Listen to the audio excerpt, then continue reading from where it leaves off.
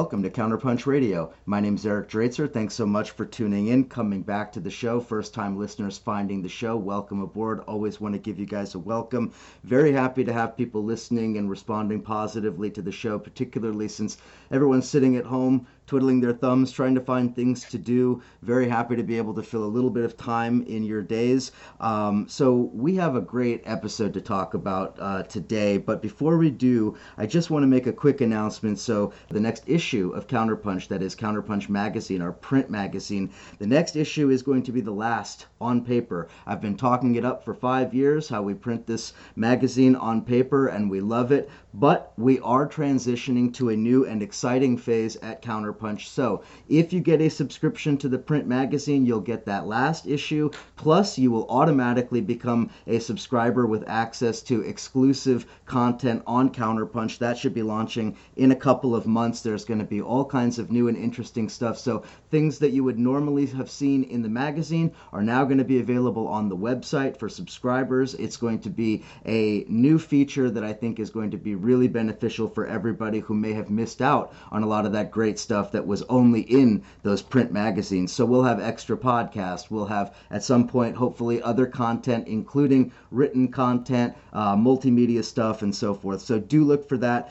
Become a subscriber, or just a donation through the PayPal also works. Keeps Counterpunch going, keeps the lights on, and keeps us producing this show. So with that, I want to turn to my guests today. So we are sitting here in our homes in the middle of this pandemic, trying to find things to do. And I know that a lot of people are binge watching all kinds of stuff, mostly crap, some of it good probably. But I want to talk film. I want to talk movies, and I want to talk the kind of movies that really are worthwhile in this time as we think about our politics and we think about the changing nature of, well, the United States, the global situation, the economic situation, and so forth. And we're all lefties here. We all want to think about things from that perspective. So I have two excellent guests with me today to talk about a couple of movies that are high on their list right now. So let me introduce them. The first is Louis Project. Louis is well known among the Counterpunch crowd. He's a longtime contributor to Counterpunch. He is our go-to for film criticism.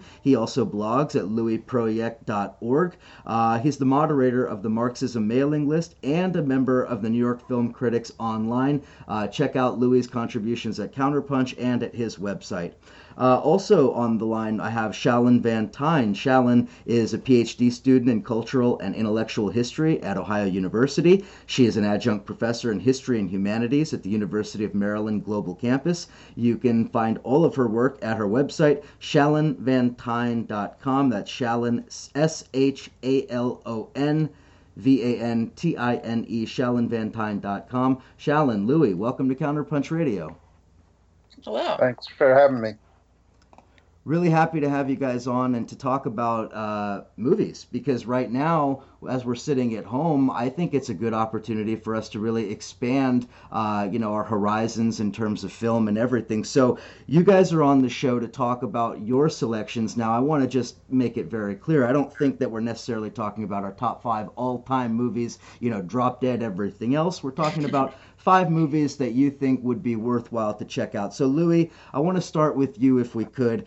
I want to just ask you, just right from the outset, give me your first movie, what it is, where you came across it, and why you selected it. Sancho the Bailiff. It's a film by Mizoguchi. I'm not sure the exact year, but it's probably not as well known as Kurosawa or I forget the guy's name, but he made early autumn, late spring. It's hard for me to remember. Yeah, Ozu, of course. But Mizoguchi's film, it's an epic about people, noblemen or children of a nobleman who are sold into slavery, separated from their mother, and after some hours, I'm not sure, might be a 2.5, 3 hour film, are reunited. And as a emotionally involving film, and as a work of art, I regard it at the very pinnacle of Japanese filmmaking. It it draws you into the suffering of a brother and a sister.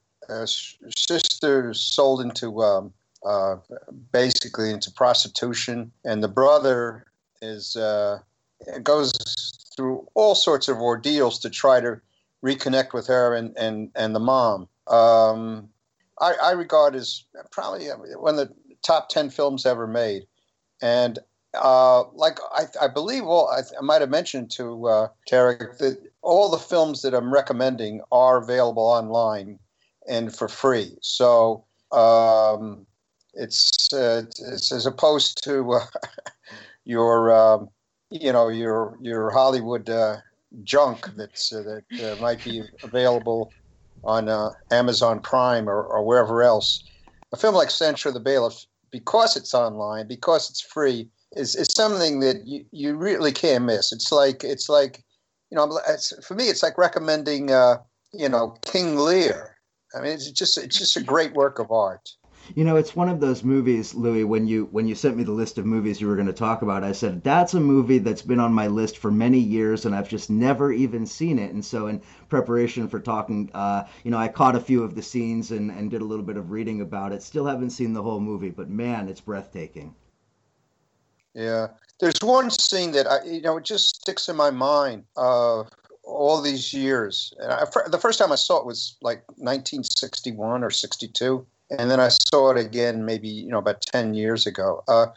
It's they're walking through a field of tall reeds, and the reeds are blowing in the wind, and you hear the sound of the reeds swaying in the wind, and it's like it's just, as a work of art, just visually it's incredible. But beyond that, what it does is it prepares you for some terrible fate that's awaiting them. So the film it's a combination of things of just raw beauty plus horror. So anyhow, that's I think that's enough to recommend the film. Absolutely. Shallon, are you familiar with Sancho the Bailiff and or Mizoguchi's other work? Yeah, so I actually hadn't seen Sancho the Bailiff until last night when I watched it. And I the only other Mizoguchi film I've seen is Ugetsu. But like I chimed in there earlier, Ozu's one of my favorite Japanese directors from that time period. So yeah, it was a wonderful film. I can back up that recommendation. And it. Especially, I thought it was kind of interesting that he chose that film, because one of the films that I'm going to talk about is also about sort of an ordeal between a brother and a sister, and a totally different plot, but kind of a similar theme. Absolutely. We're going to get to that in a second. But just to finish up on Sancho the Bailiff, I think a lot of people, as Louis mentioned at the beginning, would be familiar with Kurosawa or maybe even Ozu films like, Rashomon or Seven Samurai or even Tokyo Story. But Sancho the Bailiff is something different, I think. Louis, would you take a shot at maybe explaining how this Mizoguchi film is so different from, say, some of the other classics of Japanese cinema? Well, for me, the film is very unusual in that you meet characters who fall to the very bottom, who are not generally with Kurosawa's films. And again, Ozu was a lot different than Kurosawa. Kurosawa's films involve men and women of prowess. These characters, the brother and sister, are humiliated through most of the film, and your sense of pity for them is like, I don't think I've ever seen a Japanese film where you see two people that have been so degraded and so humiliated, and that you feel for so much. To me, the film it makes you want to cry. It's just a work of immense sadness. In the end, I don't even want to. Yeah, no spoilers. No spoilers. Watching it, I should have said no spoilers. I don't want. What do they call it? A spoiler alert? Yeah, no spoilers. no spoiler, but it's just the way the film ends is it sort of gives you a feeling of reconciliation, of deliverance. That's sort of limited by the circumstances of the characters who will never achieve the kind of the nobility they once had. But just the humanity of the film is just breathtaking. Yeah, the one film I agree with you about Kurosawa really not being a great parallel, though the one film that really does strike me in thinking about it's actually quite similar, same decade, is Ikiru, because Kurosawa's film Ikiru is so different from the rest of his body of work, and I think it's probably pretty good double feature with Sancho. Okay, Shaolin, let's go over to you. Let's get your first movie. All right. Well, I'll go in chronological order for mine. So, my first movie that I picked is Strike, by Eisenstein. It is a 1925 film, and I know that Battleship Potemkin is, typically the one that is discussed the most, but I wanted to pick Strike because people don't tend to talk about it as much, and it is available for free on YouTube. And I really like Strike, so I thought I would choose this one. When was the first time you encountered Strike? Because I think it depends to a large extent on maybe courses one took in college, or maybe a film buff friend that introduced you to it. When did you encounter Strike and Eisenstein generally? Well, I probably watched it maybe, I'm going to say probably 5 or 6 years ago. And, I was watching it in addition to reading about Eisenstein and his methods on Soviet montage theory.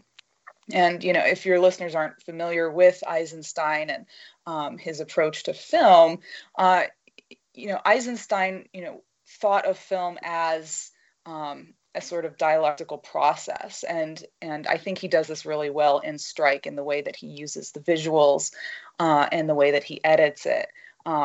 And so this film really sort of stuck with me. Also, it felt a little more closer to home because it was about, striking workers as opposed to, people on battlefields and stuff like that, didn't really connect with me as much. So that's kind of why I liked the film in particular. The timing of the film is interesting too, coming in the middle of the 1920s, because of course Russian arts went through a dramatic shift about within the next 5 years after Strike was made. So in many ways, Strike is kind of a document of a very specific period in early Soviet filmmaking. Yes, that's actually really important. In this period of film in Russia. The plot actually takes place in pre-revolutionary Russia, but when the film came out in 1925, the Bolsheviks really needed to emphasize the idea of a collective unity between the workers. And so one of the interesting parts of Strike is that the protagonist is collectively the workers. You don't have an individual like most films who's the key hero of the story. The hero of the story is collectively the workers. So, this really comes out historically. The historical context here is that, the films of this period really emphasized, people working together, to take down capitalism and working towards revolution. One of the interesting things about Strike to me is to kind of see it in terms of, I like to suggest double features if at all possible, and I think a good film to pair with it is Earth, or Zemlya, Dovzhenko, because Yes. of course it's one of course being the peasantry, one agricultural production, Earth, etc., all of the symbolism that's loaded with, and then Strike being the sort of proletarian factory setting and so forth, and these two contrasts of those two films coming basically within a couple of years of each other, I think really does kind of bracket what the 1920s and early Soviet film is really all about. Oh, I agree. And I love Earth too. I even considered picking that one. And, the imagery is something that Eisenstein, does so well. And this was, not just like I said earlier, not just done in an artistic sense, but he felt that the way he edited and used imagery had a political purpose, and you see that a lot with Strike, where you see these contrasts between the workers sort of juxtaposed with the machinery, and then these sort of the capitalists portrayed as these sort of fat, laughing, greedy kinds of people, and they're often contrasted with like pigs. And one of the famous scenes from Strike is where the striking workers are being slaughtered, and it's immediately edited next to cows being slaughtered. So Eisenstein's using this kind of dramatic energy to sort of make a very powerful metaphor. Indeed. Louis, your thoughts on Strike and or Eisenstein generally, because I know you're going to talk about him at some point soon. Well, I'll tell you the truth. It's been years since I've seen Strike, but I saw just about all of Eisenstein's movie when I was at Bard College. We used to have Friday night film showings in the auditorium on an old 16 millimeter theater, a camera, I should say, a projector. And I have vivid memories of all of them. Strike, not so much, but I mentioned Battleship Potemkin in my list of five films. The thing with Eisenstein, you have to remember, I was, when I got to Bard, it was 1961. I was by no means a radical. I mean, not many people were, but I remember the feeling I had watching Strike, Battleship Potemkin, Alexander Nevsky. The feeling of that working people can be masters of their own fate, heroes. Was very unusual to have feelings like that. Sort of like the tail end of the witch hunt of the McCarthyism, and it was a little bit like I had heard Leroy Jones poetry reading in the same years when I was watching these Eisenstein films. So they were like little. There was also the time of the folk music revival, when Pete Seeger was coming back. So the Eisenstein films for me were like a way of connecting to long historical struggles of working people, and as the way Chen has described the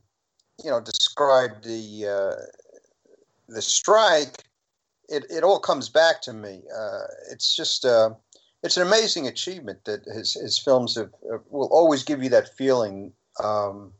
Whatever period you're in. Louis, I want to just ask you a quick follow-up and then throw it over to Shalon as well before we move to the next movie, and that is that just thinking about it, I realize it's a bit of a curveball question, but how do you view the portrayal of workers, working people, the working everyman, say in Eisenstein films and in the Soviet films versus, say, Chaplin in Modern Times or Fritz Lang in Metropolis or some of these other films from other countries and other contexts where you had some focus on the life of the working man, but it's so different, isn't it? Well, yeah. I mean, the thing with Eisenstein is you feel it's more grounded in the reality of their lives. Is something like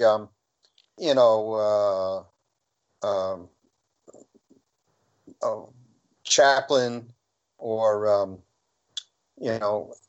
or anybody else making films around that period. You had someone Eisenstein who experienced what a revolution was all about, and saw the power of workers. You convey that in a film in a way you couldn't if you were Charlie Chaplin or Fritz Lang. It's just it's. I mean, I was fortunate enough to be very deeply involved in the '60s radicalization, and that experience, it was obvious it wasn't a revolution. Okay, it wasn't. It was just a mass movement. But to see a million people protesting on Moratorium Day, and to see ordinary people who never like GIs marching in anti-war demonstrations. You go through that experience, and if you're a filmmaker, it registers with you. It helps you to develop a screenplay that's more in touch with these realities. Shalon, what do you think about the portrayal of workers and the life of the working man in the early 20th century, say, in the Soviet films versus some of those others I mentioned? Yeah, when you were both talking about that, a movie came to mind, which I'm sure you've both seen, which is Bicycle Thieves. And, as people probably know, when that movie came out in the 40s, Italy had been devastated. And that's a wonderful film. I almost thought about choosing that, but I didn't know if it was available for streaming. But there's a great scene in that movie where the drama of the story is happening, and it's very tragic. And then in the background, on the wall, there's a poster for a Hollywood, I don't think it was Marilyn Monroe, but a Hollywood, I don't think she was out yet, but a Hollywood starlet for a movie. And it just sort of made me think of that contrast because, personally, and I think, Louis probably agrees with me, I didn't choose any Hollywood films. I tend to think the lowest of Hollywood films generally, with some exceptions, of course. And you're right. Eisenstein and those that tend to come out of the Soviet film industry, tend to have a much more realistic, a much better sense of realism. And one of the reasons why I picked Strike is not only because of its subject matter, but one of the things that the film does well is that it really shows that, you can't just strike and then your problems are solved. It goes through, the struggles that they have after the strike and as the strike's going on, and they're running out of food, and there's tensions and all these other things happening. And so that sort of sense of realism, I think, is one of the things that makes this film such a powerful one, because it's not only looking at the importance of striking, but also, what you need to sort of prepare yourself for. Like you're not in for an easy road. So, for me, it's a long way of saying I agree with what you're saying. For me, the thing that really sticks out in my mind about Strike, in particular, Potemkin and the other ones too, although I've seen those more than I've seen Strike, is it's action. It's full of action. Mm-hmm. It's a silent film from 1925, but it's constantly moving. Everybody's moving and running around and yelling, and there's so much going on that you almost forget that it's a silent film. Mm-hmm. Oh, yeah. So, to me, and in recommending these films to listeners, just keep in mind that even a film from 1925, which typically, requires a little bit of a different viewing experience, I mean, these are really action-packed films, and I think we'll probably, well, let me throw it over to Louis. I know, Louis, you had Battleship Potemkin on your list. I don't know if we want to just segue right into that. Well, I mean, I don't know much what else I could add, except that it's like Strike, except the strikers are sailors, and it's about I guess it's set in 1905, right? That's right, and I have a particular affinity for Potemkin because my family comes from Odessa, from the Ukraine. Probably one of, I would say, maybe the 3 or 4 or 5 most famous scenes in any film in history of film is in Battleship Potemkin, the famous Potemkin stairs with the baby carriage going down the stairs. If you haven't seen the film, you absolutely must. That is like a legendary scene. But anyway, Potemkin. Just let me just jump in, Eric. I would say one thing about that is I don't know if you've seen the. I guess it's the film about the FBI pursuing Al Capone. There's a scene in there that mimics the Odessa Steps scene where I guess there's a shootout between Elliot Ness and one of Capone's gangsters, and a carriage goes down the streets like that. And I should say, by the way, what's the name of the guy who directed? Untouchables. Who's the director? Remember, Italian director, Italian American, directed. But anyhow, Brian De Palma. Of course, Brian. He's great. He did a documentary, or was a documentary about him a few year ago. The guy is a real genius, and that film is like, it's a film that shows his love of the film art, film heritage, you meant you're not fond of Hollywood films. I go out of my way to avoid them, except the end of the year when we have to give them awards as part of the New York Film Critics Online. But De Palma is really, and the guy's still making great films. I guess he's in his late 70s, early 80s at this point. He's really great. Absolutely. I love De Palma, although I think most people probably think of De Palma with Pacino and Scarface, unfortunately. Shalyn, did you have anything else you wanted to add on Potemkin before we move on? No, I think we said it all with that. Okay. All right. So, Shalyn, let's hear your second film. All right. Well, sticking with my chronological order, my second film that I chose is Salt of the Earth. It came out in 1954, directed by Herbert Biberman. My name is Esperanza Quintero. I am a miner's wife. 18 years my husband has given to that mine, living half his life with dynamite and darkness. Miner wants to get his brothers out in one piece. You work alone, savvy? You can't handle a job, I'll find someone who can. Who, a scab? An American. We gotta get equality on the job. Then we'll work on these other things. Leave it to the men. I see. The men. Your strike may be for your demands, but what wives want, that comes later, always later. Now, don't you start talking against the union again. La unidad de todos los hombres trabajadores. Much like any other strike. There would be no settlement, the company said, till the men returned to their jobs. Ramon, listen to me. For the love of God. You! I'd expect it of an Anglo, yes. Ramon, I'm in but jail. you, I had to get a job. you, who the black sucker. Ramon, my kids. Tú, traidora tu gente, rompehuelgas, My kids don't have enough desgraciado. to eat. You think my kids have enough to eat, you rat? I know it's wrong. Just let me go. I'll live down. Just let me go. It's only fair if the women be allowed to vote. Especially if they have to do the job. Women who had nothing to do with the strike. Somehow they heard about the women's picket line, and they came. Standing by the water, we shall not be moved. This film is available, I think, for free on YouTube. Now, I chose this film. I think it's a great film, but I chose it for some of its historical context as well. So I'm not sure, if your viewers are as familiar with some of the context of the films in the 1950s. But this film, to give a brief overview of the plot, it's also about a strike. It's about a miners' strike at a zinc mine in New Mexico.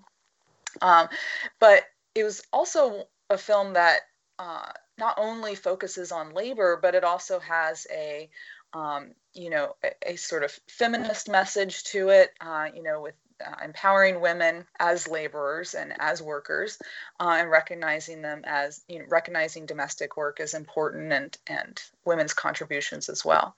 But the sort of historical background of Salt of the Earth is what I think is actually pretty interesting. So this came out the same year as On the Waterfront, which was directed by Elia Kazan. And this is how both of these films are coming out in the middle of, the United States, the second Red Scare in the United States, McCarthyism, and the HUAC, the House Un-American Activities Committee, is conducting their investigations and questioning. And we see during this time period, there's a lot of Hollywood blacklisting happening. So Hollywood starts blacklisting, or essentially blacklisting anyone who has any associations with communism, whether they're not just if they're communist members, but if they tend to have leanings towards communist ideas, or friends who are communists. So people are getting, actors, directors, writers are getting blacklisted left and right. So Elia Kazan was working with Arthur Miller on writing On the Waterfront. It was actually called The Hook. And Elia Kazan is called to HUAC to testify against some of his friends. And he does. And so he pretty much rats out some of his communist friends. He wants Arthur Miller to rewrite the script On the Waterfront to sort of make it as a justification for him ratting out people to HUAC. Arthur Miller, of course, refuses. He, gets another screenwriter to rewrite On the Waterfront. On the Waterfront wins like 12 Academy Awards, Best Picture, Best Director, etc. Salt of the Earth comes out at the same time, but Hollywood bans it, and it's only shown in I think 12 theaters. It's banned because it has communist backing and union backing for it. So I think it's a sort of interesting contrast, knowing that historical context going into watching Salt of the Earth, because in the same year you have, and this also kind of speaks to Hollywood's sort of liberal tendencies as well. You have On the Waterfront, which is basically Elia Kazan's excuse for ratting people out to HUAC, and it wins all these awards and is celebrated. And it's a wonderful movie, don't get me wrong, just cinematically. But then you have Salt of the Earth, which is also a really great movie, but it focuses on, labor issues, and it's completely banned, and, people didn't really get to see it until, the 60s. So that's a little background on this movie. Lou, are you familiar with Salt of the Earth? Oh, how could I not be? Yeah, it's I'd say it's probably the greatest movie ever made in the United States about labor struggles. It's just I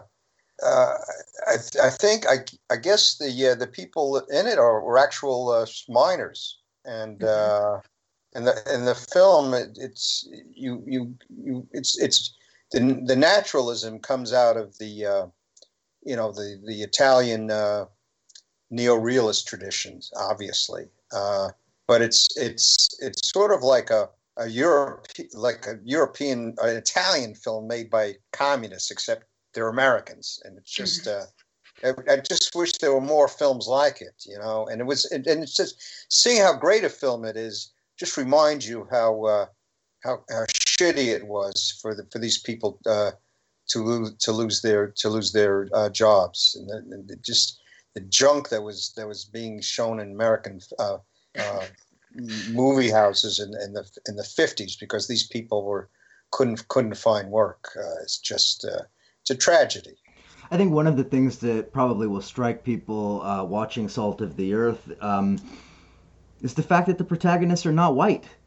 These are not white workers. This is not sort of the archetype of the white miner that you would think of. These are Hispanic people of Hispanic origin. I believe they are Americans, and but not considered quote unquote fully American by their white sort of employers / overseers. And so there's not only this labor working class proletarian dynamic, but there is this racial and cultural dynamic too, which of course brings in all of the issues related to mining in the Southwest at that time and so forth.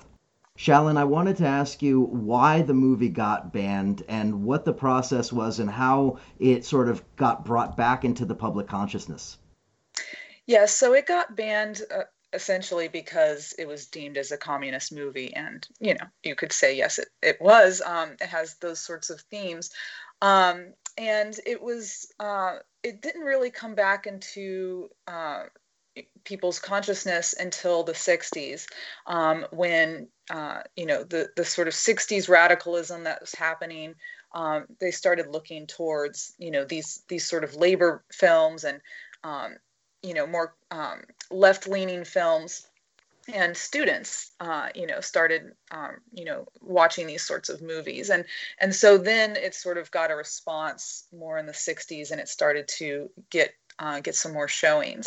And I believe that there's an actual labor college named Salt of the Earth Labor College that's based out of Tucson, Arizona. And that was formed when, I believe this is correct. That was formed when, students started to, watch this film and get motivated to actually get involved in labor issues. Okay, let's go for one more from Louis before we jump to the break. Louis, why don't you give us one more of your recommendations? Well, sure.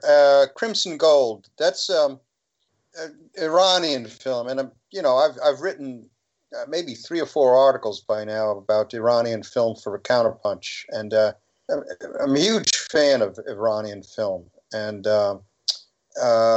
Crimson Gold is just about my favorite Iranian film, and it's directed by Jafar Panahi, who was under house arrest for a couple of years for supporting the Green Revolution against the clerics. But the script is by Abbas Kiarostami, who was, I would say, I would just quote Martin Scorsese, says that Kiarostami is, he rated him as like one of the great filmmakers of the last 50 years.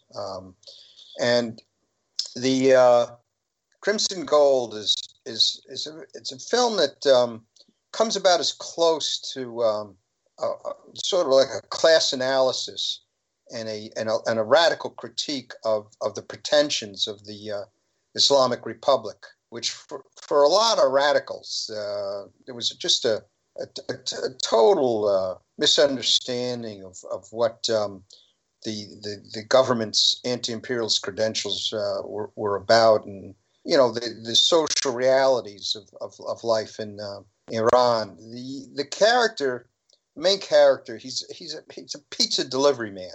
It turns out the guy was not a professional actor. He was a veteran of the Iran-Iraq War, who died much too young.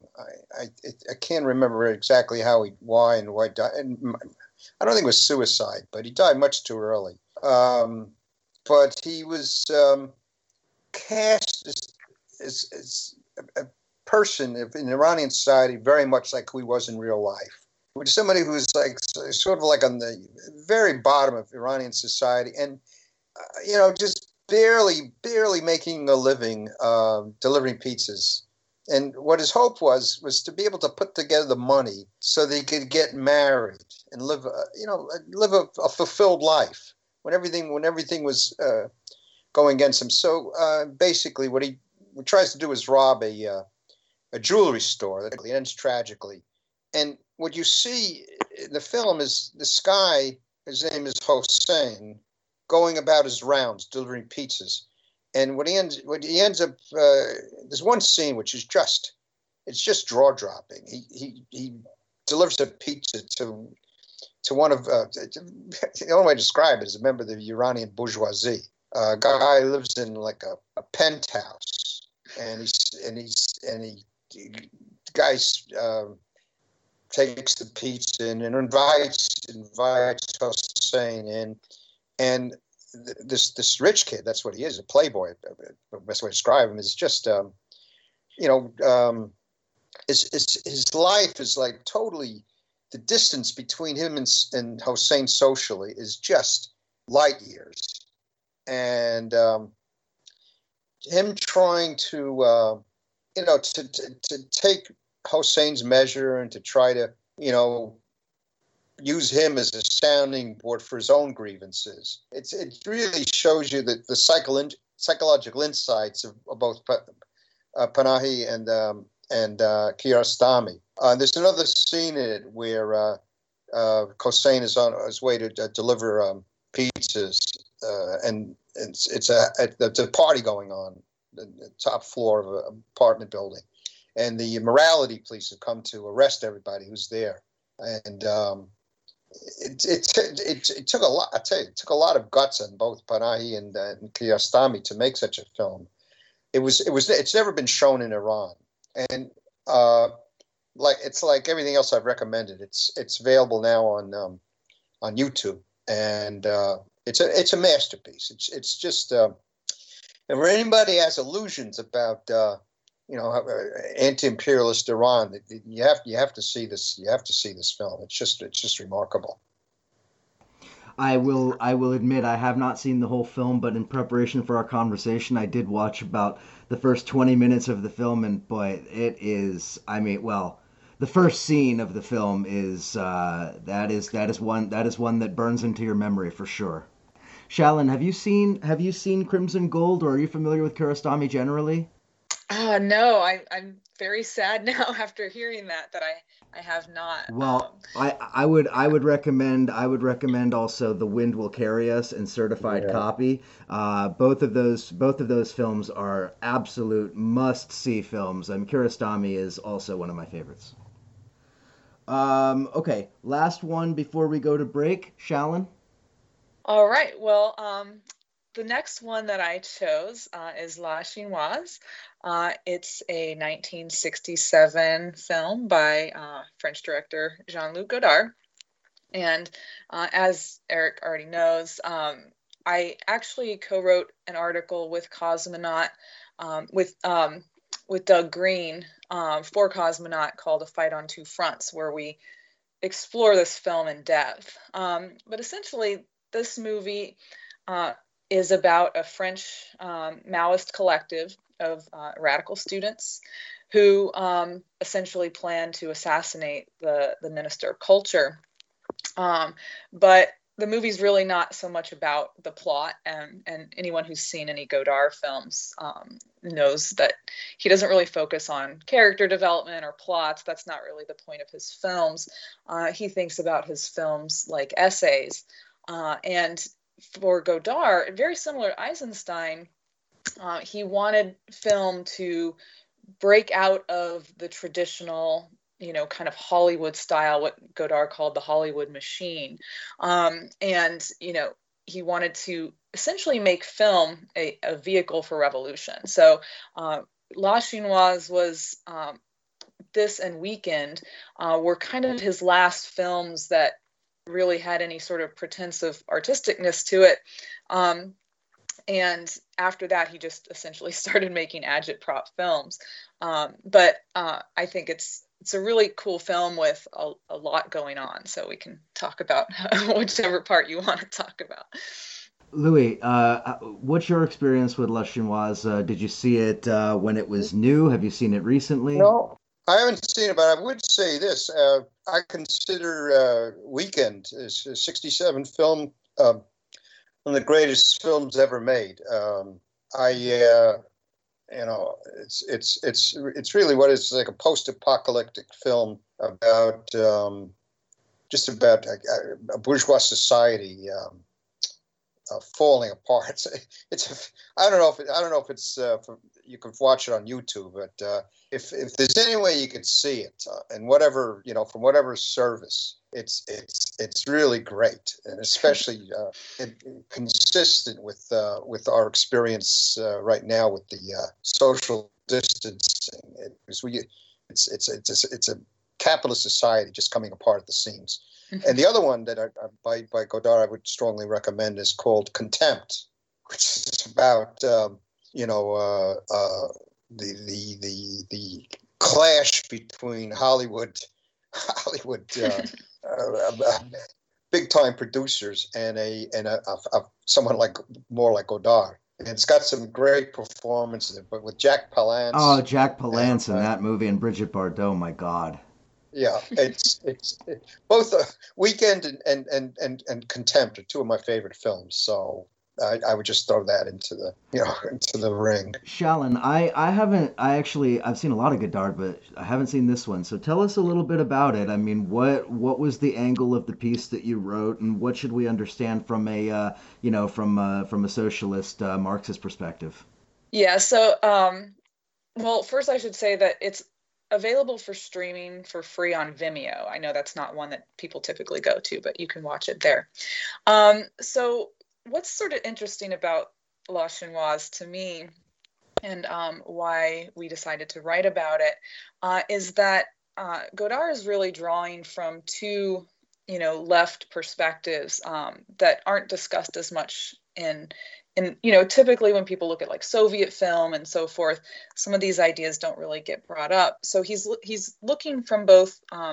He's looking for inspiration from both Brecht and Mao, which seems, might seem sort of like an odd coupling, but from the Brechtian side, Godard is really looking to use Brecht's ideas of alienation and socialist theater. And what Brecht wanted to do was get his audience to actually engage with what's going on in theater. He didn't want them to sit in their chairs, watch theater like an art piece, and then go home and go on about their, bourgeois lives. Instead, Brecht wanted theater to be a driver for revolution. And so Godard is starting to look at film in this way. And La Chinoise is sort of his experiment with this kind of idea. But he's also looking to Maoism, particularly French Maoism. And, in this time period, we see a lot of Maoist or a lot of student radicalism that are turning towards Maoism because they're finding that in their view, Soviet communism has, sort of lost its way in their perspective, and really, the Cultural Revolution for them is something that seems to have the kind of revolutionary attitudes that they really wanted to emulate. So, but the film's very strange. It's actually not my favorite Godard film, but it's interesting in how he does it. So much of what he does within the film is he has the actors break the fourth wall and talk to the audience directly. He uses all these sorts of Brechtian kinds of techniques where he's juxtaposing images that seem contradictory to each other, but he's sort of embracing a sort of Maoist dialectical approach, and there's also an element of I should mention that Godard was working with the French Maoist at this time in real life. So the actors that he has were actual student radicals, and he does use some actual Maoist in the film. But there's also an element of sort of critiquing the students as well. So the film kind of is a mixed bag between him, sort of championing the revolutionary attitudes and ideas that are happening, but it's also kind of critiquing the sort of naivete of these kids who are sort of, renegades in a sense. So it's definitely different than any of the other films we've talked about, but there's a lot of ideas being explored in it. Very interesting. Got to check that one out. Add that to the Godard library. Okay, let's take a quick break. Enjoy the music. We'll continue the conversation with Louis and Shalon on the other side of the break. You're listening to Counterpunch Radio. We'll be right back.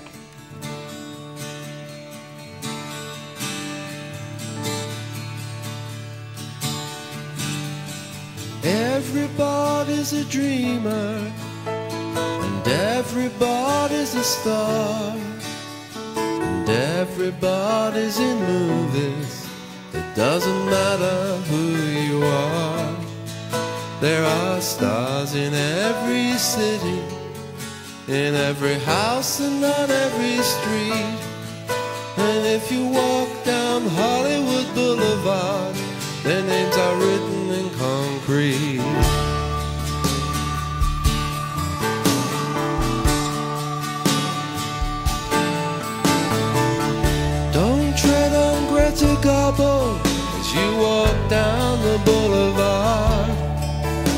She looks so weak and fragile. That's why she tried to be so hard.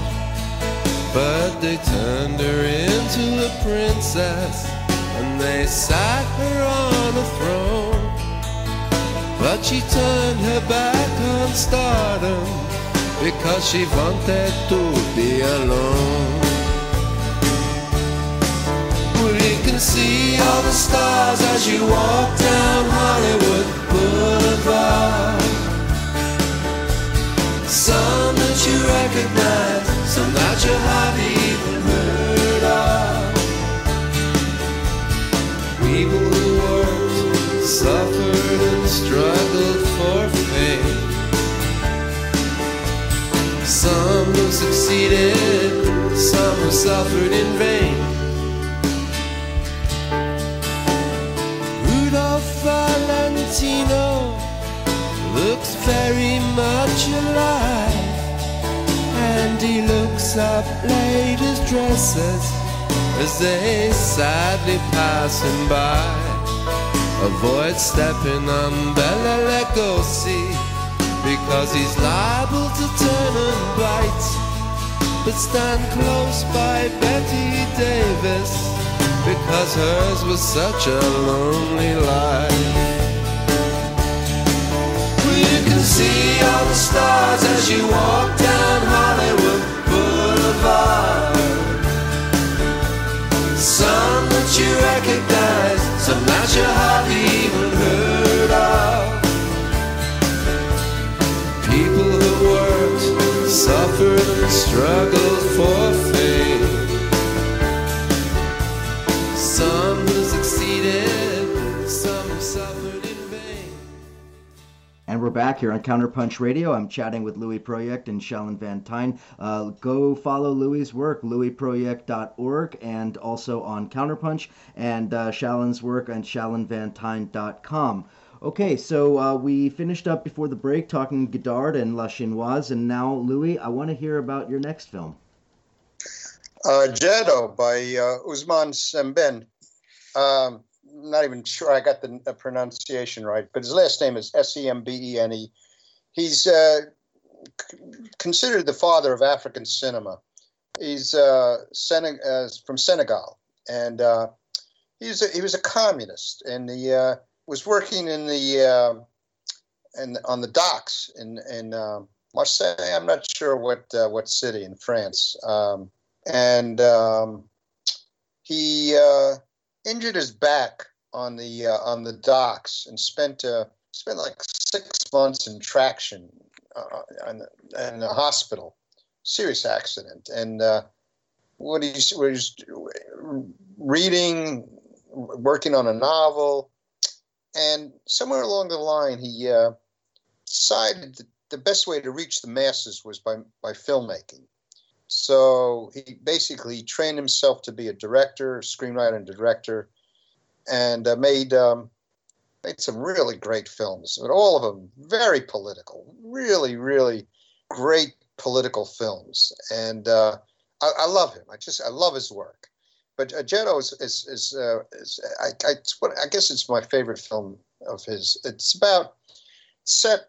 It's not exactly what time or what period it is, but it's either 18th or 19th century. It's a time before capitalism has really reached much of Africa. It's set in a rural area, and what it's about is how Islam is and slavery are being introduced into a village, and what the Jeddo CEDDO are the outsiders, the people who are live in a traditional society and might be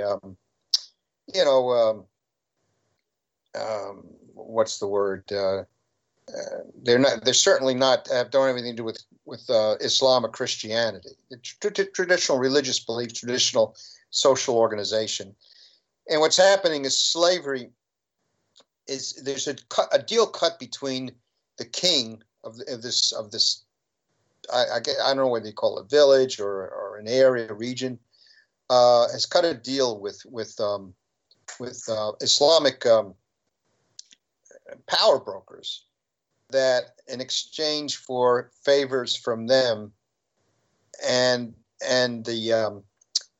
whites, I guess are French, the people would be sold into slavery. So the star of the movie, he's a warrior. What he does is he kidnaps the daughter of the king and sort of tries to get this process of, introduction of slavery reversed. And it's an uphill battle, but it's the film is just it creates this world where all these contending forces, social and political, religious forces of African colonialism come into play.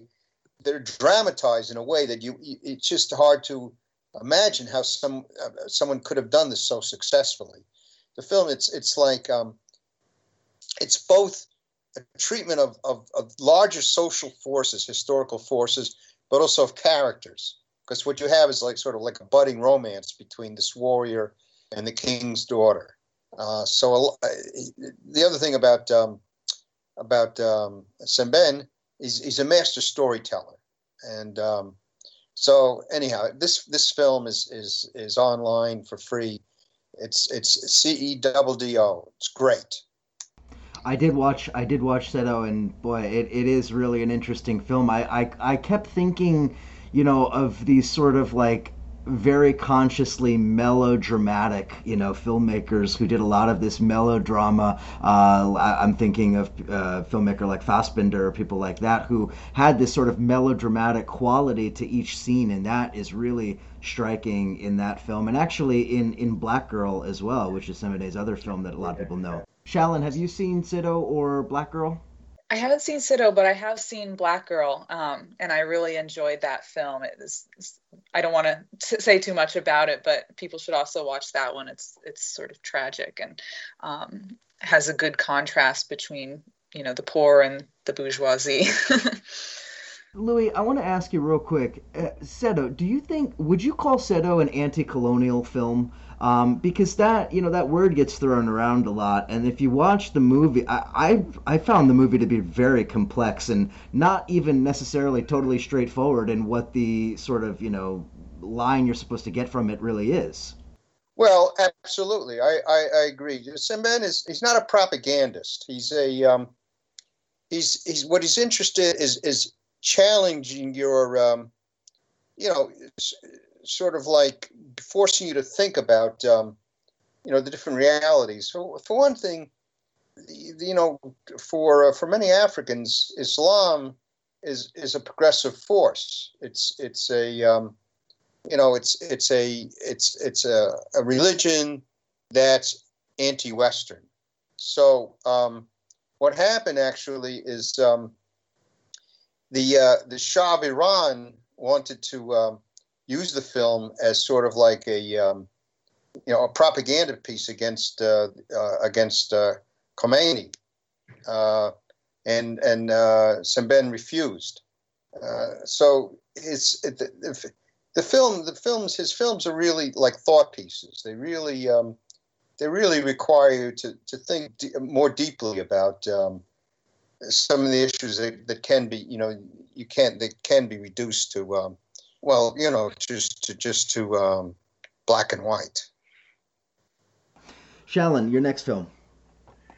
Well, my next film is probably my favorite from this particular list. It's El Norte.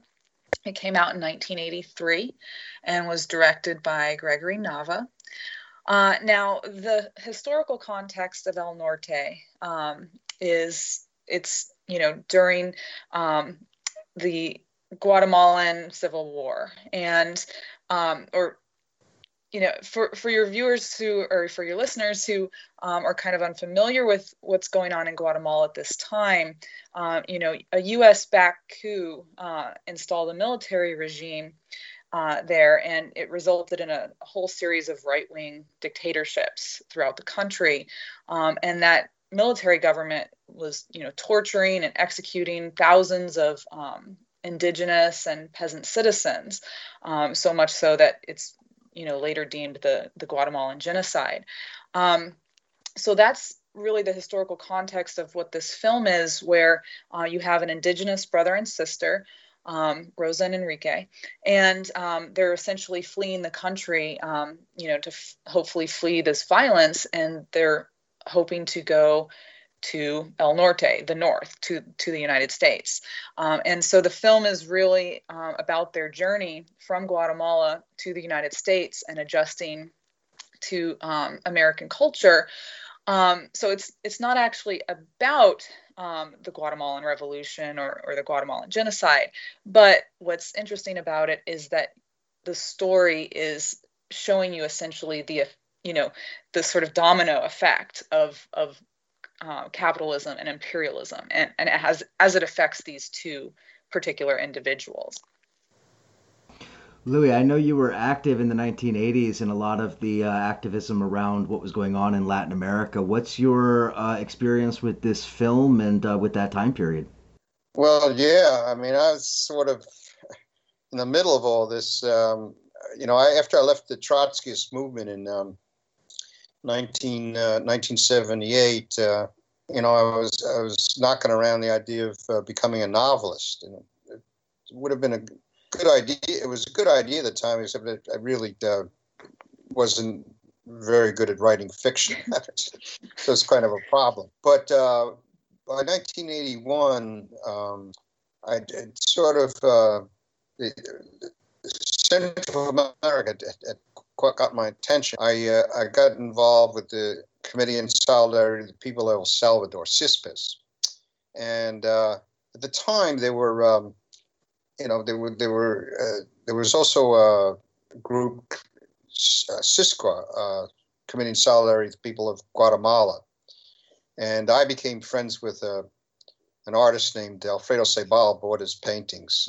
His paintings were sort of like the artistic equivalent of El Norte, about peasants and having to deal with the military and with repression. Although he had to be careful, like his art couldn't be, they couldn't be propagandistic because it would have ramifications for his family. And he moved to New York City.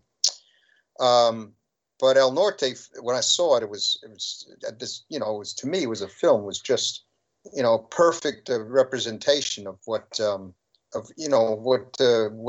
suffering of Central America. And also it's about, the immigrant experience that would never, it's a never ending tragedy of people being forced to leave their homes because of, how imperialism destroys their ability to reproduce themselves.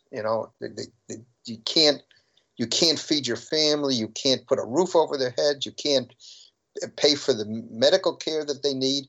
So you're forced to come to the United States, not because you love this country, but because it's the only way to stay alive.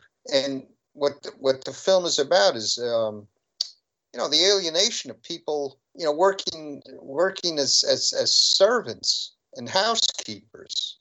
And there's millions of people like that in the United States. And for a film like that to take up their cause and to show what their lives are like was, for me, was a huge achievement. It's a great film, absolutely great film. And coming out as it did, Shallon, I mean, this is at the time period, this is when the Reaganite propaganda was at its peak regarding what was going on down in Latin America. The story of what the Contras were really doing was still very much debated, wasn't it? Mm-hmm. Yeah, so, and I believe that the film was actually made by PBS. They funded, it had a very small budget. They funded it as people were starting to, as some of these atrocities were starting to come to the surface. Many, regular Americans didn't know about, what all was going on. So the film came about during that time period. And of course, it has tremendous relevance to today because, of course, all this talk from the Orange Idiot about migrant caravans and all of this other stuff. I mean, of course, this cycle of violence and imperialism and neocolonialism has really gone on unabated since then. Well, actually, really since the 1950s, if you want to be a little more accurate. Yeah, and what's so great about this film? I mean, even if you're not someone who's on the left, it's a beautiful film. It's done so well. And, what's so great about it is precisely because it's not a propaganda film. It's just sort of a work of art on its own, but it does such a good job of sort of illustrating and putting right in front of you the effects of, American imperialism, without, sort of preaching at you about it. And so the characters in the film, the brother and sister, throughout the film, they go from like tragedy to tragedy, and I won't, list them because I don't want to spoil the film, but, it's one thing after another, and they still have, like, throughout most of the film, this sort of hope that if they go to the north, like, things will be better. And then, obviously it's not. And it does such a good job at sort of comparing, their hopes and dreams and the sort of image of America that was in their mind versus, the reality that they actually experience. I have a review coming up for films May 1st. Is VOD. It's like a number of films that I've been reviewing lately that haven't made it to the theaters because the theaters are closed, obviously. It's called Our Mothers, and it's a 2019 film directed by Cesar Diaz, and it follows a forensic anthropologist in Guatemala investigating the disappearance of his father, a guerrilla fighter who went missing in the 80s. So I'll be posting a link to that on Eric's Facebook group pretty soon. Excellent. Very good. I'm really looking forward to that. Okay, Louis, you're up next, and if my list is correct, you're going to name one of the greatest films ever made. Go ahead.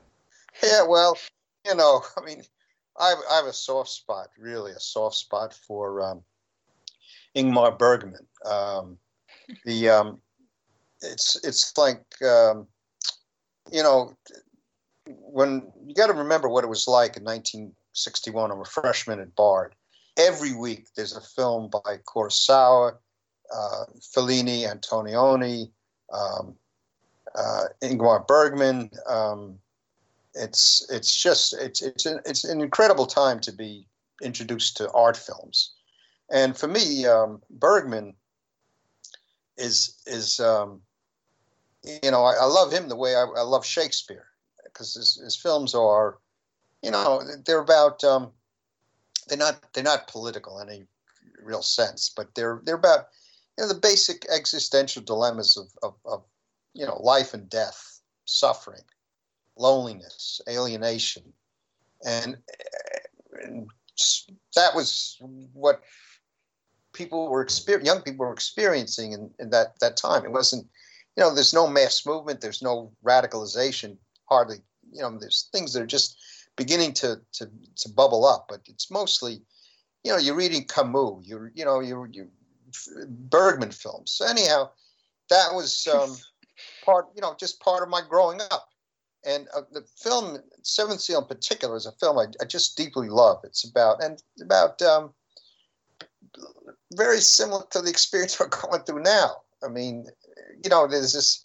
It's about a plague, people dying in from the I guess the Black Plague, the bubonic plague, and trying to stay one step ahead of Death, who's a character in the film. He's wearing a hood, and Max von Sydow is the star. He plays a knight, and he's trying to stay one step ahead of Death by playing chess with Death. And I'm a chess player myself, so identify strongly both with the film, with what's happening now. I'm just, every time I walk out on the street, I'm thinking, oh, Jesus Christ, am I gonna get nailed by the angel of death? But I got it down here as a film that could be seen, online, and if it's just one that it's a beautiful film, visually beautifully, emotionally involving, and a work by an artist at his peak. So what else can I tell you? Yeah, I mean that's exactly right. Seventh Seal, Shallon, your thoughts?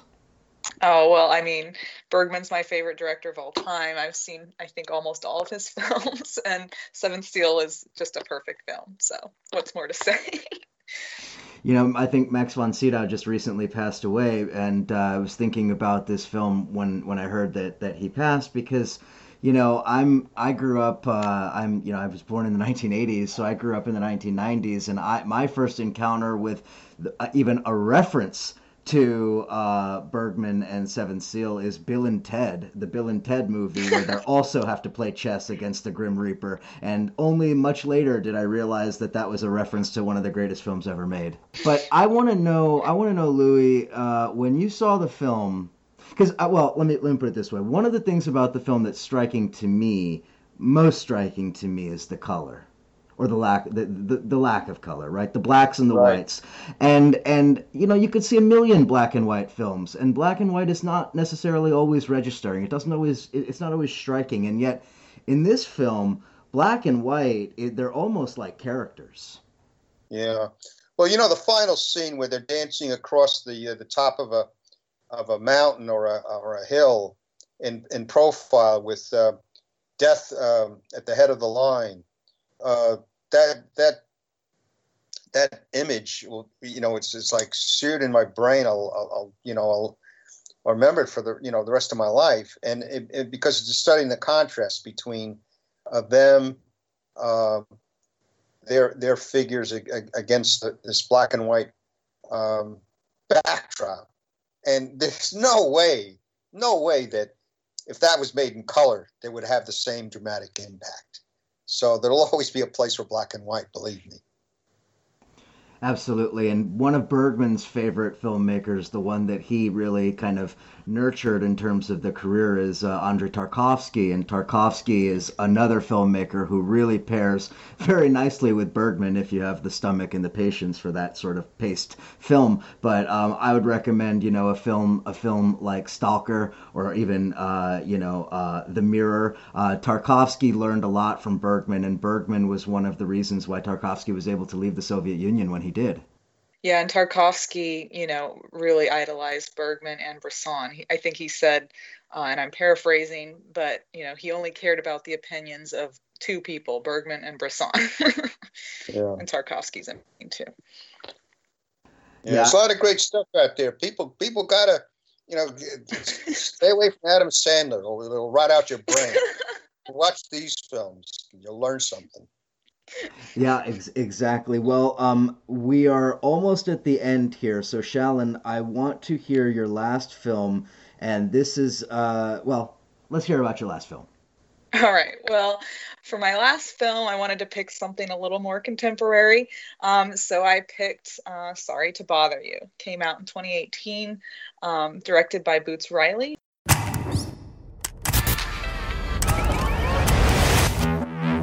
I'm just out here surviving. And what I'm doing right now won't even matter. Oh, baby, it will always matter.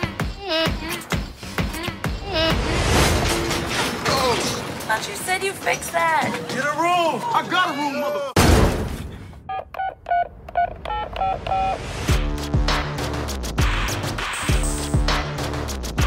Hey, Cash, how much longer I gotta wait for my money? God made this land for all of us. Greedy people like you want to hog it to yourself and your family. And... Me and my family? Yeah. Cassius, I'm your f***ing uncle. I just really need a job. 40 on 2. This is telemarketing. Stick to the script. Hey, hello. Mr. Davison, Cassius Green here. Sorry to bother. Let me give you a tip. You want to make some money here? Use your white voice. My white voice? I'm not talking about Will Smith's wife, like this young blood. Hey, Mr. Kramer. This is Langston from Regal View. As always, we'll be getting that out to you right away. You're doing so good with the voice thing. Holla, holla, holla, holla, holla. Oh, yeah. All right. Hell yeah. You're going upstairs, Power Caller. They even have their own elevator. Welcome, Power Caller. I hope you did not masturbate today. We need you sharp and ready to go. I'm full trolley, that Murphy, yeah. Go get you, pop like Percocet. Got the banger ain't service, yeah. Two-step like the boss, this person, check. I got promoted. I'm a power caller. What do they sell? They're not selling it, but we selling. No, there's no amount of money that make me do that. Here's the starting salary. Well, man, I'm gonna have to get me some new suits. Whatever I wear, no, I'm here to be clear. It is morally emaciated. I can't ride with you. I'm doing something I'm really good at. Cash, I'm gonna make you a proposal. I can see that you want to say no, but I wouldn't do that before you see what I'm offering you. Cash, you are awesome. Oh, yeah. All right. Some for the homies and some for me. Hell yeah. That's right. It's an independent film, essentially specifically to, make us think about capitalism, and he's calling people to strike against it. So the plot is pretty simple. Basically, it's about a strike at a crappy telemarketing job, and I've worked telemarketing jobs before, and I can vouch for the fact that how it's portrayed in the film is exactly the awfulness that those sorts of jobs are like. But in the process of, the main character, whose name is Cassius, Cash Green, I believe, he learns about the larger problems of capitalism, and as he sort of moves up within the company, and it's a really great movie. It's got a quirkiness to it. There's a lot of sort of magical realist elements in it.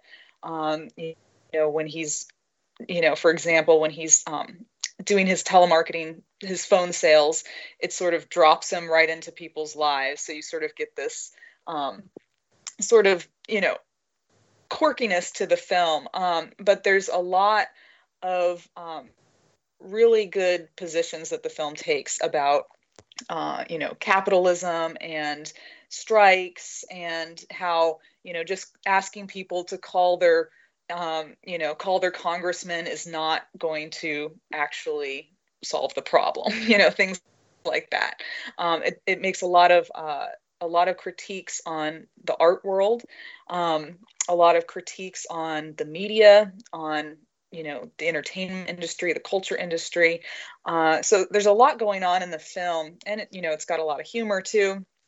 But it also, you could take images and scenes from the film, and it's many of them are directly right from Marx, so really, really good, fun one for people to watch, and I think that they'll connect with it. Louis, did you see Sorry to Bother You? Sure. Yeah, just one thing that should be mentioned. The director was, I think, either a member or a child of people who were in the Progressive Labor Party, a Maoist group talking about Le Chinoise earlier. And, although the film has sort of like very modern, how should I put it, artistic style, the politics are sort of like a throwback to the good old days, the 1960s. If you want to go and get, if you were in a time machine, what period would you go back to? I'd take the 60s any day of the week. Yeah, and one of the things about the film too that I thought was really effective was the way that it incorporated a lot of the issues that are front and center for young people, things like gentrification and the cost of rent in cities like Oakland or Brooklyn or wherever it might be, talking about the gig workers and gig economy and educated people forced into low-wage jobs, etc. So there was a lot there that wasn't just, like agitprop sort of communist, filmmaking, but also dealing very much with issues that are front and center in our politics today. Even if you're, simply a Bernie Sanders supporter, you're familiar with a lot of these issues that come up. You don't have to necessarily be a hardened revolutionary to get it. Oh, Can I just throw one more thing out? This is speaking of gig workers and the precariat. A film that's VOD now. Okay. And unfortunately, the film forum was a victim of this pandemic. Sorry We Missed You is Ken Loach's latest film. Okay, and it's about a guy who ends up delivering packages. It's sort of like an Amazon driver. Great. And what you could do is just Google "Sorry We Missed You," which is the message that's left, like when you're delivering a package and people aren't home. It's about just the misery and the economic, just the how difficult it is to make a living as someone. Supposedly the guy takes a job driving a truck, deliver packages. He's supposed to be self-employed like Uber, but it's a myth. Anyhow, it's one of Ken Loach's greatest films. Sorry to Miss You, VOD right now through a service that's supporting Film Forum, a lot of these art houses that have been victimized by the pandemic. Great recommendation. I gotta look into that one. Okay, I guess that opens the floor here in the last minute or two. Shalyn, are there any films that you're looking for that are coming in 2020 or 2021 that you're excited about? The most recent film that I'm not sure what's coming out. I never really keep up with that. But I would say that probably the most recent film I really enjoyed was Portrait of a Lady on Fire. I won't say too much about it, but it was a beautiful film that I don't think I saw many people talk about. So I think that might be on Hulu. So people should watch that one. Louis, anything else you're looking forward to besides the one you just mentioned? Well, actually, I got about 60 films sitting here from the studios that I was supposed to go through for our awards meeting, and that film Lady on Fire is one of them, and I've been meaning to get around to it. So that's definitely on my list of films to see myself. Well, despite the anti-Hollywood rhetoric in this episode of the podcast, I will say that I am just absolutely on pins and needles waiting for Denis Villeneuve's version of Dune. The photos that have come out about Dune just looks amazing. All right. So with that, I think we'll leave it there. Hopefully we can do something like this again. Louis Project blogs at louisproject.org. He's also a regular contributor at Counterpunch. You can find his film reviews and other stuff there. Shalyn Van Tyne is a PhD student at Ohio University. You can go to the website shalynvantyne.com. Shalyn, Louis, thanks so much for coming and talking with us today. You're quite welcome, Eric. Thanks for having me. Thank you again, listeners. Thank you as always, and we will chat again next week.